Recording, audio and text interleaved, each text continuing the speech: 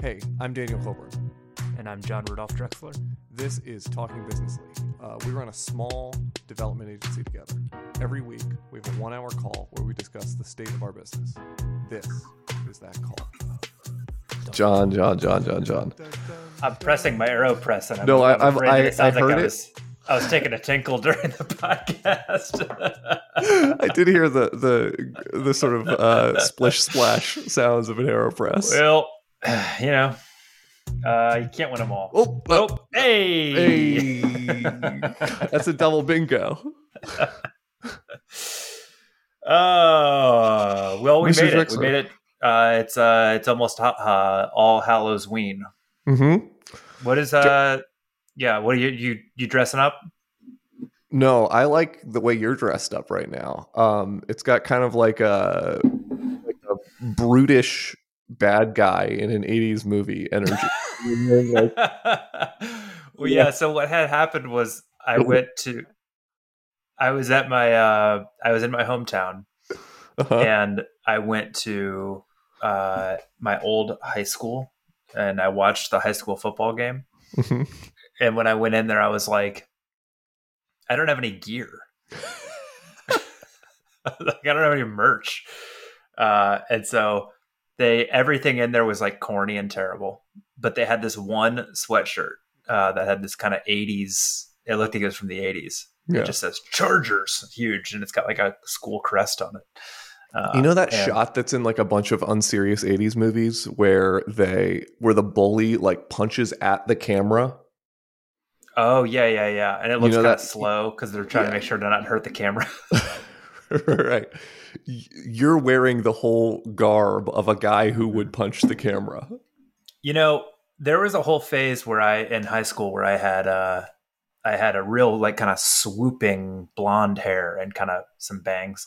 Yeah, there was a college moment for that as well. If I ever had like a sweatband on or something like that, everyone would say, "Wow, you look like Johnny from Karate Kid."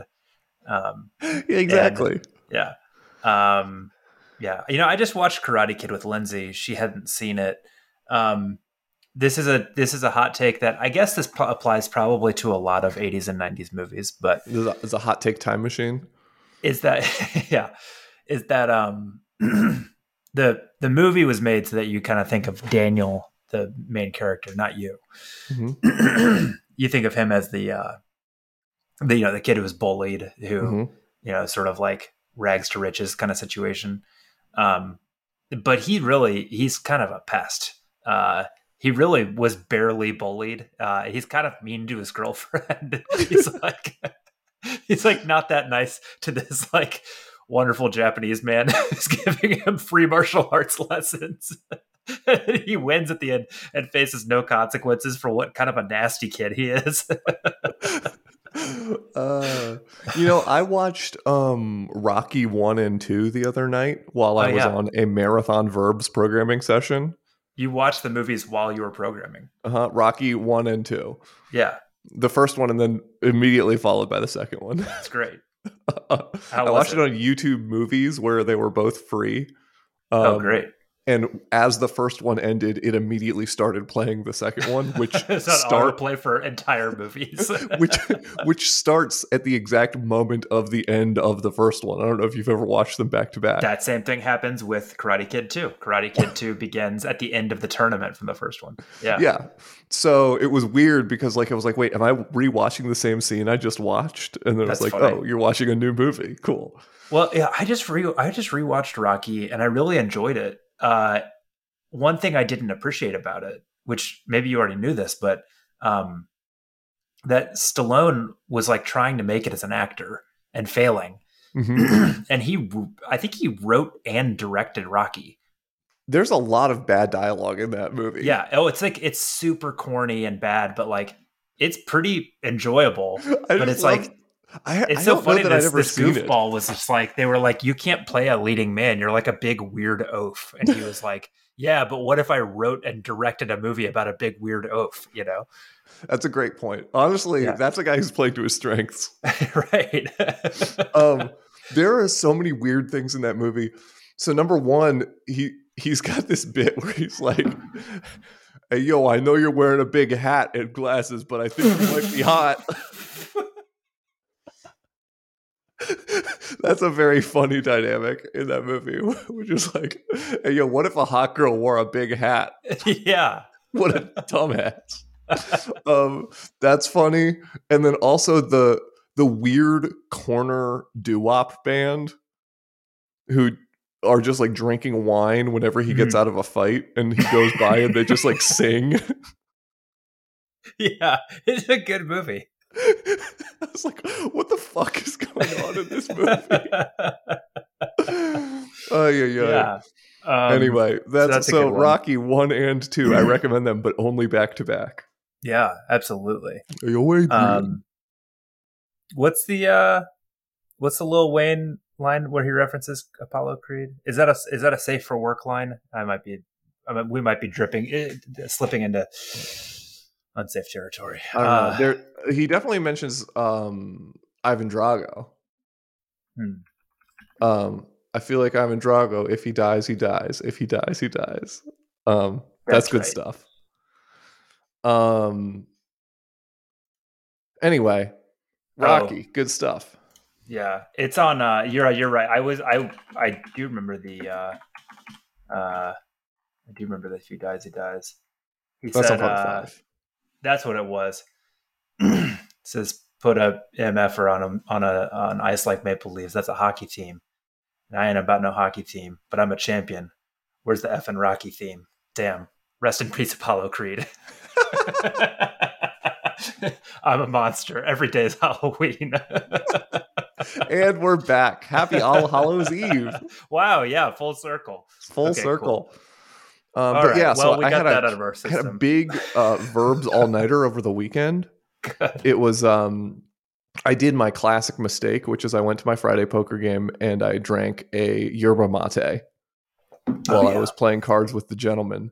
That'll get you wired. So then I get home at nigh on 1:30 in the morning, and I'm just raring to go. And I was like, well, I've got to write a talk for Australia in 3 weeks. So I sat down and made all of my non-technical slides and worked on the documentation for Verbs, which is the code examples for my talk. So it's double duty. Anytime I'm making example tests pass in Verbs, I'm also making code examples for my talk, which is great. Yeah. But yeah, I had a big night of Verbs and watched 2 Rocky movies back to back. Terrific. I love it. How are you? I was in Chattanooga. I did a week of introducing Lindsay to my family, which was showing her around. Does she like to be shown around? Oh yeah, it's great. Yeah, she's very accommodating. She asks for so little. She's a very kind and warm person, and my family. I mean, for anyone who doesn't know my family, my mom was the youngest of 8 in this very large eccentric family. And all of those 8 had a bunch of kids, and all of them had a bunch of kids. So under my grandma, there's 150 something of us. Crazy. And I'm still actually friends with a surprising number of them. Certainly not all of them, not even really half. How is 150 possible? 8 kids? Including spouses. Spice. Yeah. So, but my mom is the youngest of 8. One of her siblings had 7 kids, and then so in my generation, there's 35 cousins, almost all of them married. I don't know if that's right, 30 something.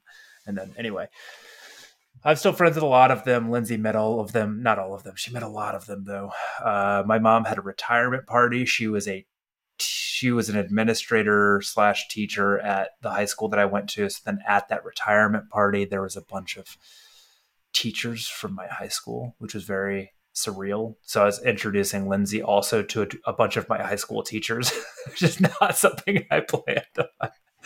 But it was great. It was great. I will say it made me very happy. A lot of people said, hey, the last time we saw you, you were quitting your job to go start a business. How's it going? And to all of them, I was like, honestly, very well. 2 thumbs way up. Making money and having fun. And it's like no notes, having a great time. Yeah, honestly, I do feel like we're really like firing on all cylinders right now. Yeah. Which, you know, it took us a little time to like ramp up to this, but like it feels really good right now. Yeah. And like the funny thing is, some of these clients, I mean, in the long term, all these clients will go away, but like some of them will also go away in the short to medium run. And like we'll have to do it all over in January, right? Yeah. But we'll be doing it with a bank account that's right. that can fund us. Yeah. If we don't land something immediately. It's last really time we exciting. did it was like, oh, we could pay everyone for a month, maybe. Let's just put it this way: there was a payroll we didn't send out because of like we were like, let's wait a couple weeks on that payroll. Yeah, like we could have done it. It turns out that like if we had done it, it would have been fine. But it was like I would prefer to just see the number in our bank account rather let's than let's not take the bank account to $0. Yeah. But that's cool. Yeah. But yeah, we're firing, dude. It's all going great. Yeah. And I feel really good about that. That's how I'm doing. I don't think I have anything else to add. We each kind of have our own. I don't know if we've talked about this on the show yet, but like we each kind of have projects we're in charge of. Yeah. Which I really like. And like I'm writing code on one of your projects, which has a good PM already, and you're leading it. And so now I'm like I will sometimes in my head like have a question and just like not even ask it because I'm like, you know what, this is not my concern. I don't like separation of concerns. Yeah, yeah, we're doing a separation of concerns. So I'm just like I'm like in full engineer mode where I'm like, hey Daniel, you ping me if you have a well-written ticket or if you would like to pair. Yes. And if neither of those things is true, don't ping me. Yeah, it's great. Yeah. And then you've got this one project that like Beggs is working on. It's great. That is like we've got a designer who's someone we know who's doing designs on it. We've got someone doing branding on it. We've got Beggs doing dev on it, and you're doing PM and managing everything on it. We have good people. And I have no clue what's going on with that project, except that every once in a while I look in the channel and it's like, it seems like it's going well. There's communication going on between the client and John. And so anyway, that's dope that you're just like fully managing that project. Yeah, I feel really fine. And the cool thing about client work is like, I was saying this to somebody the other day. I was like, you know, because they were like, you're in this like entrepreneurial time right now. Like, are you working 70-hour weeks? I was like, I'm actually not. Like, if the thing is, if we were working 70-hour weeks, we'd be billing 70-hour weeks. Mm-hmm. So like we have the option to go nuts, but like we'd also get paid a lot more if we were doing that too. So like I don't know. I was standing there explaining this I bumped into at my mom's retirement party, economics professor, Dr. Brian Fickert, who was very influential over, how I think about things. And he's also a like 6'9" or something. He's a giant man. Just a giant. Standing there, talking to him and his wife, and he was all Mary Poppins. He's a giant in the world of finance. Yeah, exactly. He was thrilled that we're doing something entrepreneurial. He was like really very excited for us. And awesome. He was asking questions about the business, and I was like, man, it's just so, I've said this on this podcast like 4 times already, but I'm like still stunned by this. I'm like, it's just so simple. It's just such a pure business. It's like the normal tech thing of like raise a ton of money, be unprofitable and hire a bunch of dinglings and go like run mom and pop shops out of business and be like disruptive, move fast and break things. And then one day become profitable and make everyone mad because they realize your product is way more expensive than they thought it was. Like, it's baloney. It's total baloney. And like the thing that we're doing, which is just like, we have skills and we are going to charge you a lot of money for those skills. And then you're going to get something very valuable for that. And then we're going to take the profits home. Yeah.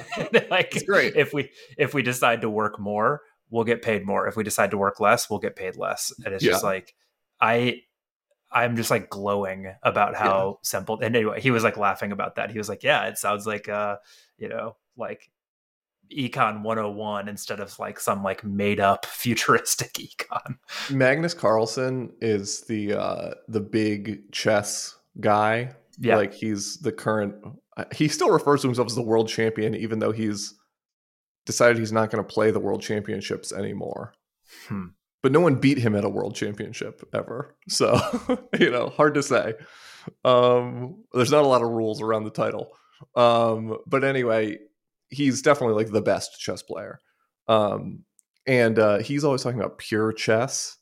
And this concept of like when you get to a point where you're playing a game that no one has memorized, and no one has done like computer preparation on this game, right? Like you get past the first like 20 moves where you spent the last 3 months with a team and a bunch of solvers and stuff, just like analyzing lines. And you get to the point where like now you have to think on your feet in between moves and like make decisions and stuff. Yeah. He calls that like pure chess. And he's I've heard basically people like, refer to that as like being off book. yeah. Or there's this guy named Adagmator who's like somewhere in the Eastern Bloc. I don't know if he's Ukrainian or Romanian or something, but he actually he might be like Slovenian. I'm not sure, but anyway, he's like he does like chess game breakdowns. Like when a game happens, he'll do like review of it and he'll talk through it. And anytime like when the first move happens that has never happened before in a game of chess, he'll say, "And here it is on move 25. We have a brand new game." Nice. Which I really like when he says that. But anyway, he's always talking about like, I want to get to pure chess as quickly as possible. So he'll do things that are like non-optimal. Oh, because he's better at navigating that space than other people are. Yeah, he's like my advantage is to like get out of the realm of study and memorization and get into pure chess because I'm better at pure chess. Yeah. Anyway, I was just gonna say this is like I feel like agency work is like pure business. Yeah. It's like if you strip away all of the other bullshit, it's just like, well, what is it? It's like business well, I spend a certain amount of money and I charge a certain amount of money, and what's left over is profit. Yeah. I agree, and it's like I'm thrilled about it. So sorry, I've been going along on how am I doing? Great, I'm doing great. How are you doing? I'm doing great. I feel like I already got into it. I talked about my weekend and verbs and stuff. I've been pairing with Josh Hanley on this client project that is a lot of good Livewire code. That's been very fun. We made a decision I'm going to pair with Jacob more on your store. Yeah. So I'm basically going to be splitting my time pretty evenly between like BW Fusion and your store, and then bringing Jacob. Oh, I don't know if I could say the name of that. Damn it. You're gonna have to do some post-production. I'm gonna have to do some post-production, and then I'm gonna be. This podcast is gonna take 2 weeks to come out now. Oh no! And then Jacob's also gonna come along with me to pair on the project with Josh, and that'll be good because Jacob's gonna get exposure to all this kind of like cool new Livewire 3 code written the way Josh writes Livewire 3 code. And like we've been like thinking and dreaming a lot about like architectures and stuff over there. So that's very cool. Yeah. And then so basically we had a situation where like Jacob was writing most of the code on one client. Yes. And was kind of on an island where you wished you could pair more with him, but we didn't there weren't enough hours to give to them. And then meanwhile, you were off doing like very cool, interesting philosophical work with Josh. And I was like, man, I wish I could give everyone exposure to this work because I feel like it'll like level the whole team up, the stuff we're doing over here. So basically it's like we're splitting those so that now you'll be spending more time helping Jacob over and Jacob will be spending client. more time working with me and Josh. Yeah. So I think that's a smart idea, and it just is going to like, it's going to mean more pairing, more sort of like cross-pollination of ideas. And yeah, it's good. Very good. Very good. Yeah. only like feedback thing, which was not really. Oh, actually, I guess there are two like kind of feedback things, and neither of them is like a. I don't know. It's funny. The more we get into feedback stuff, the thing that I realize a lot of times when I'm like in a rhythm with feedback is that like very rarely do I have something that's like, oh, hey, Daniel, you did something that was like hurtful or wrong. And I'd like to try to correct it. Well, Like that's never what it if I is. was doing things that were hurtful on a regular basis, we probably wouldn't run a right. business together. Right. Yeah. So usually what it is just like it's more like observations about like ways that we can be smarter. So there were two things. One of them was like really kind of more of a thing for myself, which was when we pair, I have realized, I don't know if this is like, if other people relate to this or if this is just my learning style, but just watching you write code, because like you're obviously a way better developer than me. You already like know what we're doing. And so Mhm. like you can kind of just like plow through me Yeah, and like I'm also like when I'm solving a hard problem, I can actually sometimes stop talking accidentally mhm. and then just like do a couple of things in quick succession and then have to like stop and pause and explain what just happened. Yeah. And so I'll put this more on me than you, but like I don't I will sort of like tune out after a while if I'm like in the passenger seat for too long. And also it's just I just don't comprehend as much. Like I don't Hmm. internalize it really. So my note to self and note to us during pairing is like sometimes you throw it over to me and you're like, why don't you drive? And I'll like comment on what you're doing, but you're gonna write all the code. Yeah. I learn like four times as much when we do that.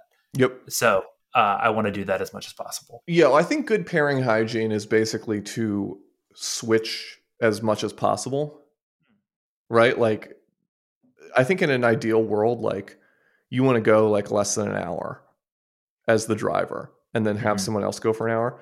It just extends how long you can pair for. Mm-hmm. Because I think being the performer for too long is really, really mentally draining. And then also like trying to pay attention to what someone else is doing while it's happening passively in front of you is also really draining in a different way. Mm-hmm. But if you bounce back and forth, it's easier to stay engaged for longer and Yeah. easier to stay like productive for longer. So like when I get tired of performing, it's easy for me to like switch into like, all right, now I'm going to be doing all of the sort of co-pilot work, you know? And Yeah. like there is like a bunch of this is probably something we did a bunch of this at Titan when I was there, but like there's a bunch of thought leadership on like best practices for pairing that exists. Um including like what is the role of the second person, you know? Like Mm. the one who's not actually typing in the moment. And a big part of that is like anticipating. So like Josh is actually very good at this. I've been pairing with Josh quite a lot. Anticipating what's going to be needed next. So like Josh will have the link to the docs that I'm looking for already copied, Wow. and he'll just paste it into my thing, and it like because of how tuple works, when you paste a link, it like opens up the browser. So I'll be like, all right, then we need to add validation to this, and then the validation rules thing will just like pop up in front of me, and I'm like, Wow. oh That's my cool. god, Josh, you're very good. So Yeah. like there is some like uh being like a really good pair passenger is like a skill set as well that like Hmm. I think we could work on like finding what works for each other as far as like hey like as a pair how can I be most useful as a pair passenger, because I do tend to be a little grabby as a pair passenger where I'll be like give me your mouse you know, but I think that like it's actually better for me to not do that, and so I need to Yeah. find ways to be effective as a Yeah. non-driver. Yeah. That's interesting too. Like I could get a lot better at that too. It's interesting for me because I sometimes feel like I think my brain moves a little bit slower than yours. Mm-hmm. Uh, and so like and also I like I type kind of slowly too. Mm-hmm. So like I will be like halfway through a line and like thinking it through, and you'll sort of like complete my sentence. Mm-hmm. Um, And I'm like, in my head, this might just be like an ego thing, but like a little part of me in my head is like, I know I was getting there. Just Oh like, yeah, let me get there, you know? yeah. I should probably back off in those moments as well.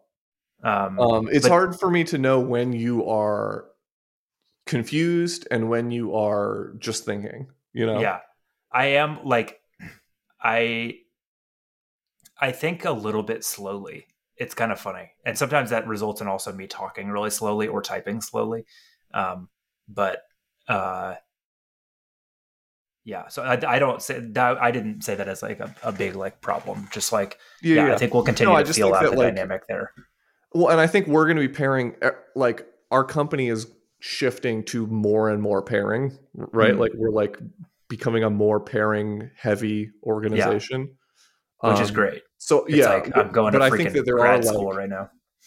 it is like there's going to be like pairing best practices that we either take from outside sources or that we discover on our own and stuff. And I think it might be worth like writing some stuff down. Maybe we end up Yeah, with some blog posts about like pairing hygiene and stuff like I that. like But that. I like that a lot.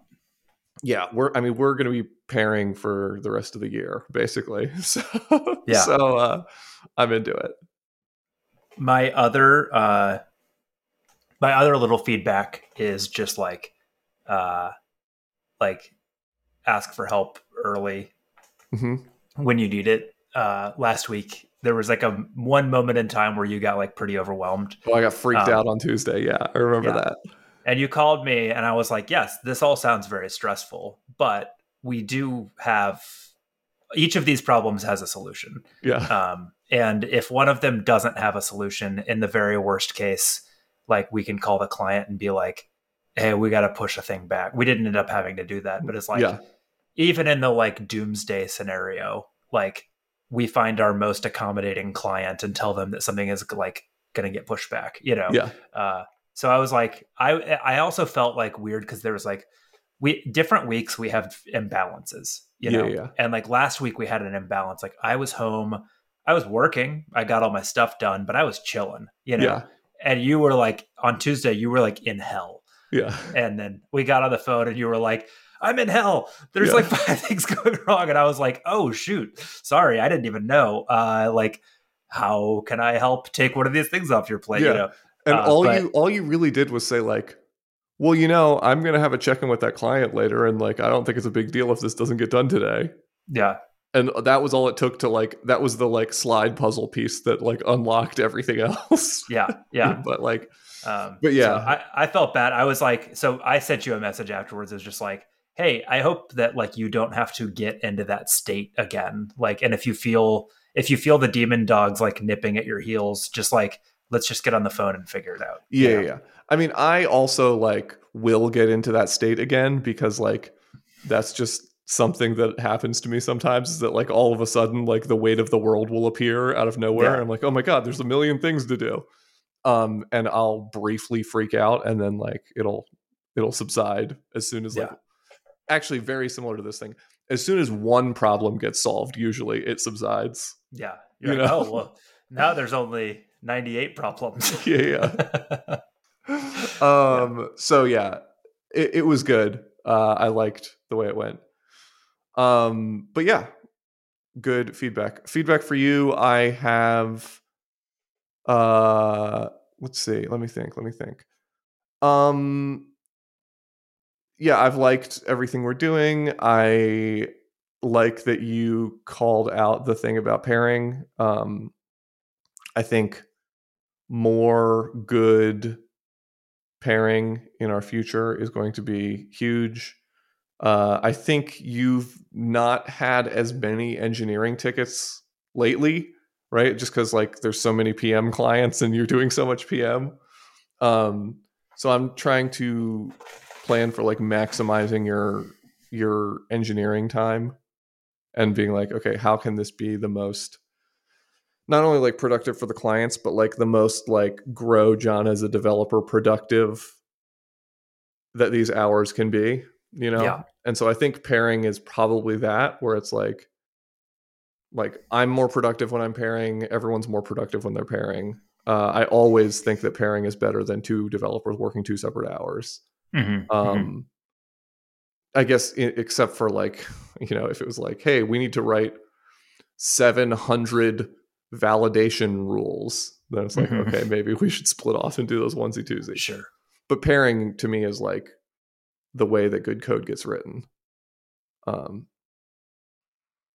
yeah, I don't know. I think it is all good. I don't have any downside feedback for you.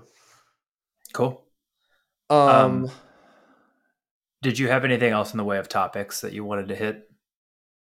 Well, yeah, I guess I do want to talk a little about the high trust, low trust thing. Sure. Like, I think we've been talking a lot with Josh about that project. Like, we've been having like meta conversations with Josh, which is fun.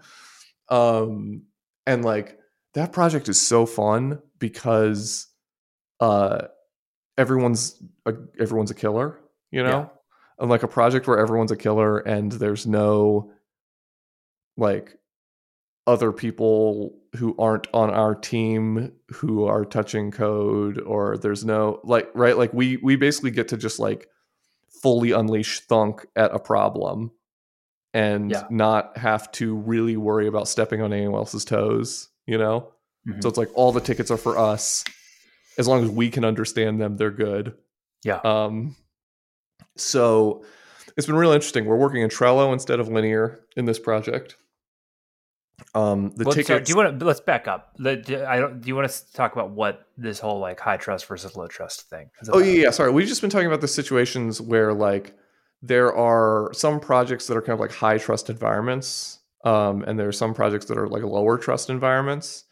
And like in a high trust environment, you basically operate as though like everyone is extremely capable and like as good as you are, and then that can lead to less like busy work, I guess, right?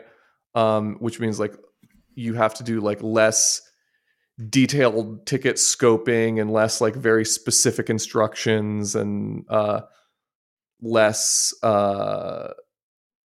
I don't know, like we still have like CI and stuff on that project, but like there's less like formality to merging a pull request because everyone's and like also good. I mean, I really basically think this really relates to the thing that I wrote last week about communication, but it's like if you do a little thought experiment and just say like, imagine that everyone on your team was like hella talented and had good judgment about priorities, and like basically you could trust that like everyone knew like kind of what mattered and what we're doing here, and like was capable of like making good judgments about like, oh, I should do this next and I should do it in a smart way that maintains security standards and da da da da, right? Like it's just like it in that thought experiment, like what do you really need most product processes for?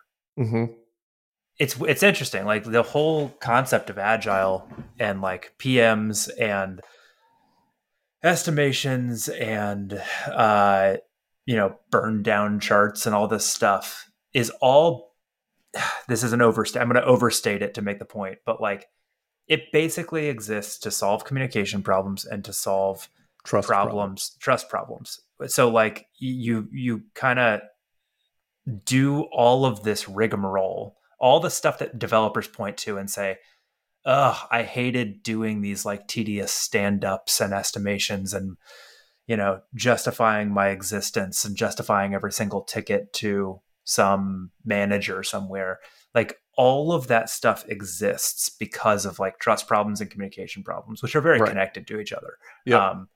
And like often it's not like, in big companies at least, it's not like individual trust problems, like your manager doesn't trust you. Yeah. It's like product doesn't trust engineering, or like the CEO doesn't trust the CEO or something, or the CEO, CTO, right? Well, and like, micromanagement is a function of mistrust, right? Like that's a huge one. Like I've had situations where like we like people around me, like bosses that I've had, things like that, have been like, have become micromanaging. And it's like, oh, interesting. That person didn't used to micromanage, but now they do. It's like, yes, well, they used to have someone they trust and now they have someone they don't trust. It's like, it really all kind of boils down to that. And like in the low trust environment, people are being micromanaged. People are doing processes they dislike. The managers are losing sleep because they don't trust that the right stuff is getting done. So they're working overtime to just like hover, and everyone is unhappy.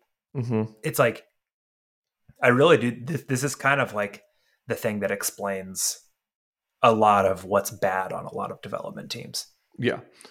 No, I totally agree. And like we actually just had like a small biz dev call with someone who like came in through the contact form, and they sort of said a few things early that made me feel like they might not trust developers inherently. Like maybe they'd been burned or something in the past, or they'd had bad developer experiences in the past. And they kind of like asked some questions that were like, you know, like what do you look for in a client? And so because of that, I like quickly leaned into one of my like go-to lines, which is like, if you don't trust us, don't work with us. Right. Yeah. Because we can work in like low trust environments, you know, but like we're going to be less productive. We're going to have less fun. Like it's not going to be an enjoyable process if we're having to sort of justify our existence all the time. And there are enough people who do trust us that I'd rather work with those folks, you know? Yeah. And I think over time, like, yeah, I don't know. I just working on this process with Josh has just been really fun because there's so little ritual. We do have a weekly check-in with the client, right? And on that check-in, I demo things to the client, right? And so basically our weekly cycle is like, get everything in by Wednesday so that I can demo it, you know? And however we do that is whatever. And so like Josh and I will pair for 2 hours, 3 times a week or something. And in that time, like we'll just like work on whatever we're working on at the beginning. And then like the last 10 minutes we'll spend just like moving some tickets around in Trello and making sure that like no one's blocked by anything and making sure that everything can sort of go smoothly. And like that's basically the extent of our project management process. It's like 10 minutes at the end of 3 calls a week. Yeah. You know, and it's like so chill, so light touch, but it's just like, well, hey, like as long as you aren't blocked and you like generally know what the desired outcome is here, like I trust all of your steps you're going to take along that road, you know? Yeah. Yeah. Well, and this, there's so many interesting components in this. I mean, like one thing is like, if you want to, there's a temptation, I'm sure, if you're running a business where you could cheap out and hire engineers who you don't trust that much. And it's like, well, congratulations. You've just like introduced a new world where you're like losing sleep, attempting to babysit people who resent you for trying to babysit them. Right. And like, you're like not quite going to get what you want. And you're going to like, it's interesting. It's like your life will be so much better if you can like foster a high trust environment with really, really good engineers.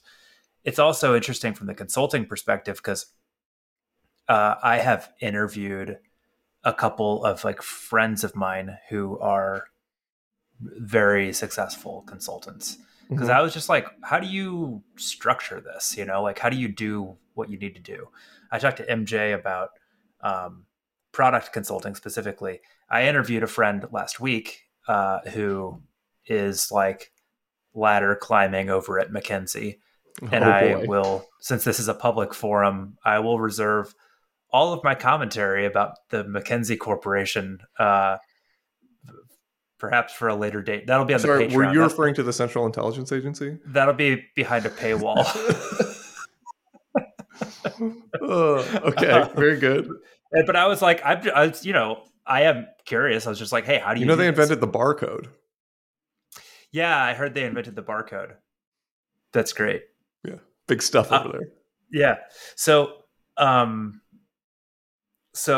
I was just like, hey, how do you do this? Because I was talking about this idea that like right now I'm doing straight product consulting with Internachi.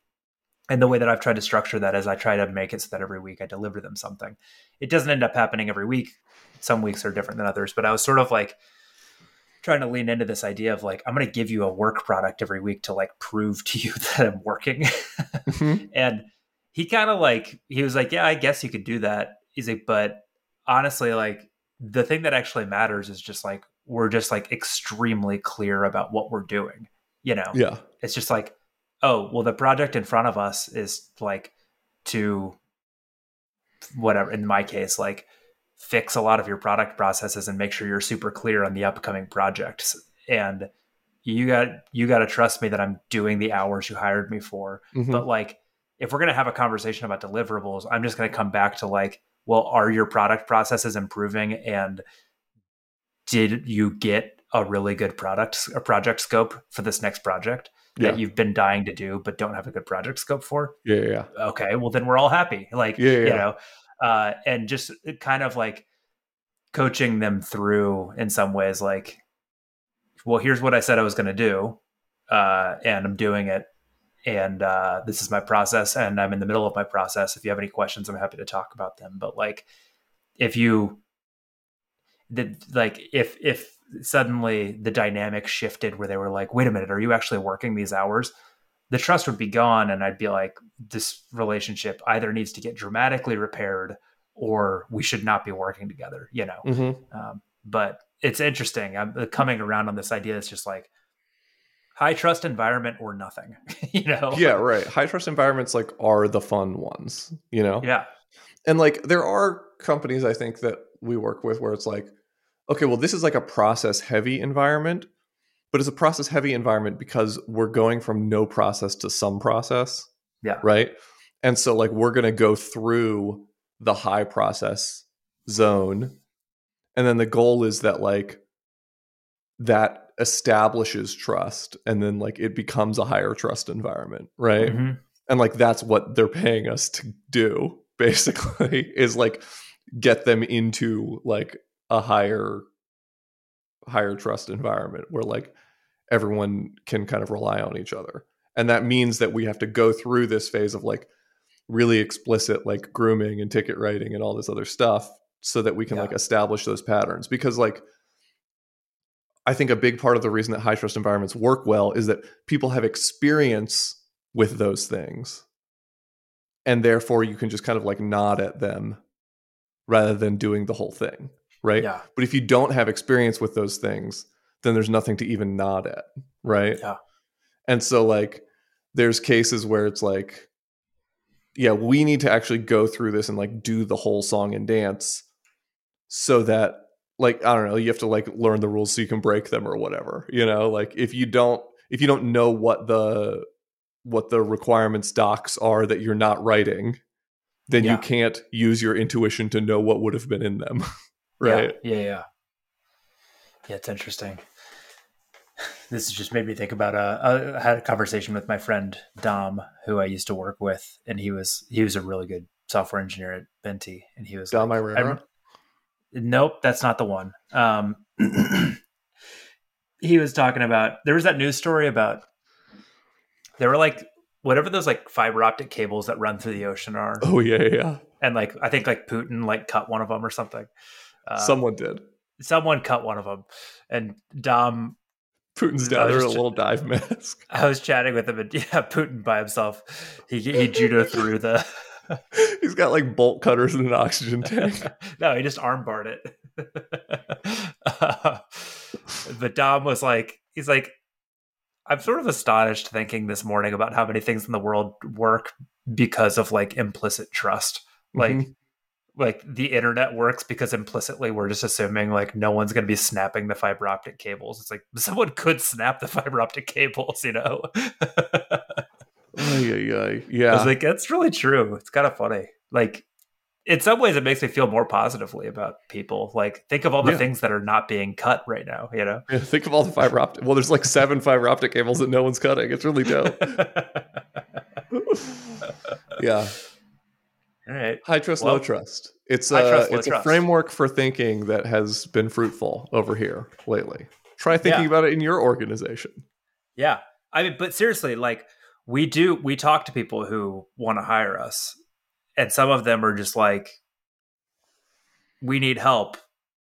We like trust you guys. We wanted to go, like, we want to go do this together. And we're like, cool.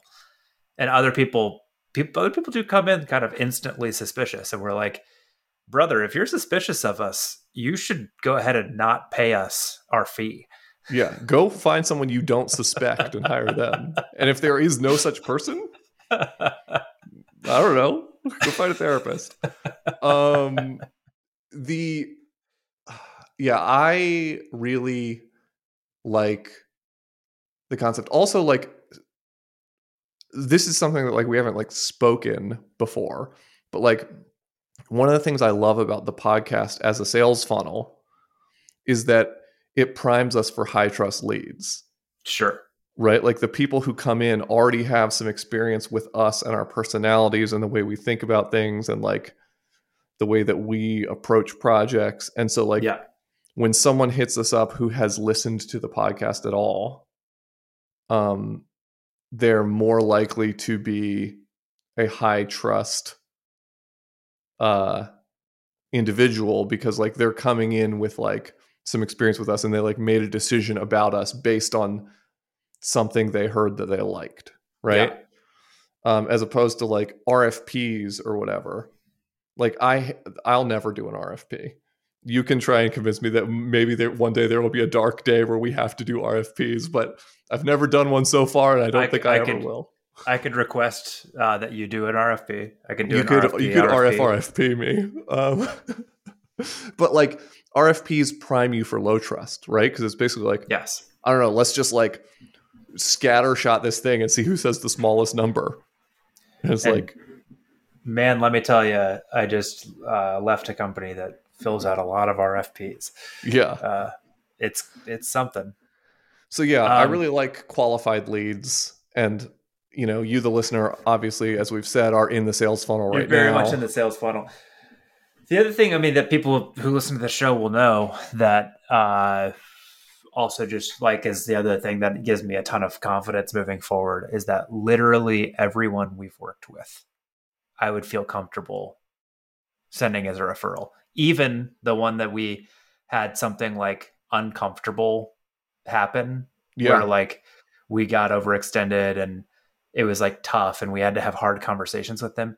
Even him, I would send it happily as a referral and just be like, literally everyone we've worked with will tell you that, like, we're great. So like, I feel very confident about, like, if someone doesn't trust us, I'm like, we're chilling. Yeah, no, we're lucky to be swimming in qualified leads right now, which is these are good waters to swim in. And, like, you know, so much of this comes from, like, building up trust over years and, like, having context in the community where, like, you know, we invest, for a long time it was just me investing in the community, but, like, and now, like, as a company, we're, like, investing in the community and our relationships in the community and, like, developing trust so that, like, we're primed for these high trust leads that turn into high trust clients, that turn into high trust projects, that turn into low stress lifestyles. Yeah. So I agree. like it. Good stuff, John. Cool. Can't put this one out because I said the name of a client that I don't know if I can mention. Yeah. How do you got to figure out how to edit that? But first I'm going to message someone and see if I'm allowed to say the name, because that will save me a lot of time if I am. Okay. All right, cool. Peace. All right.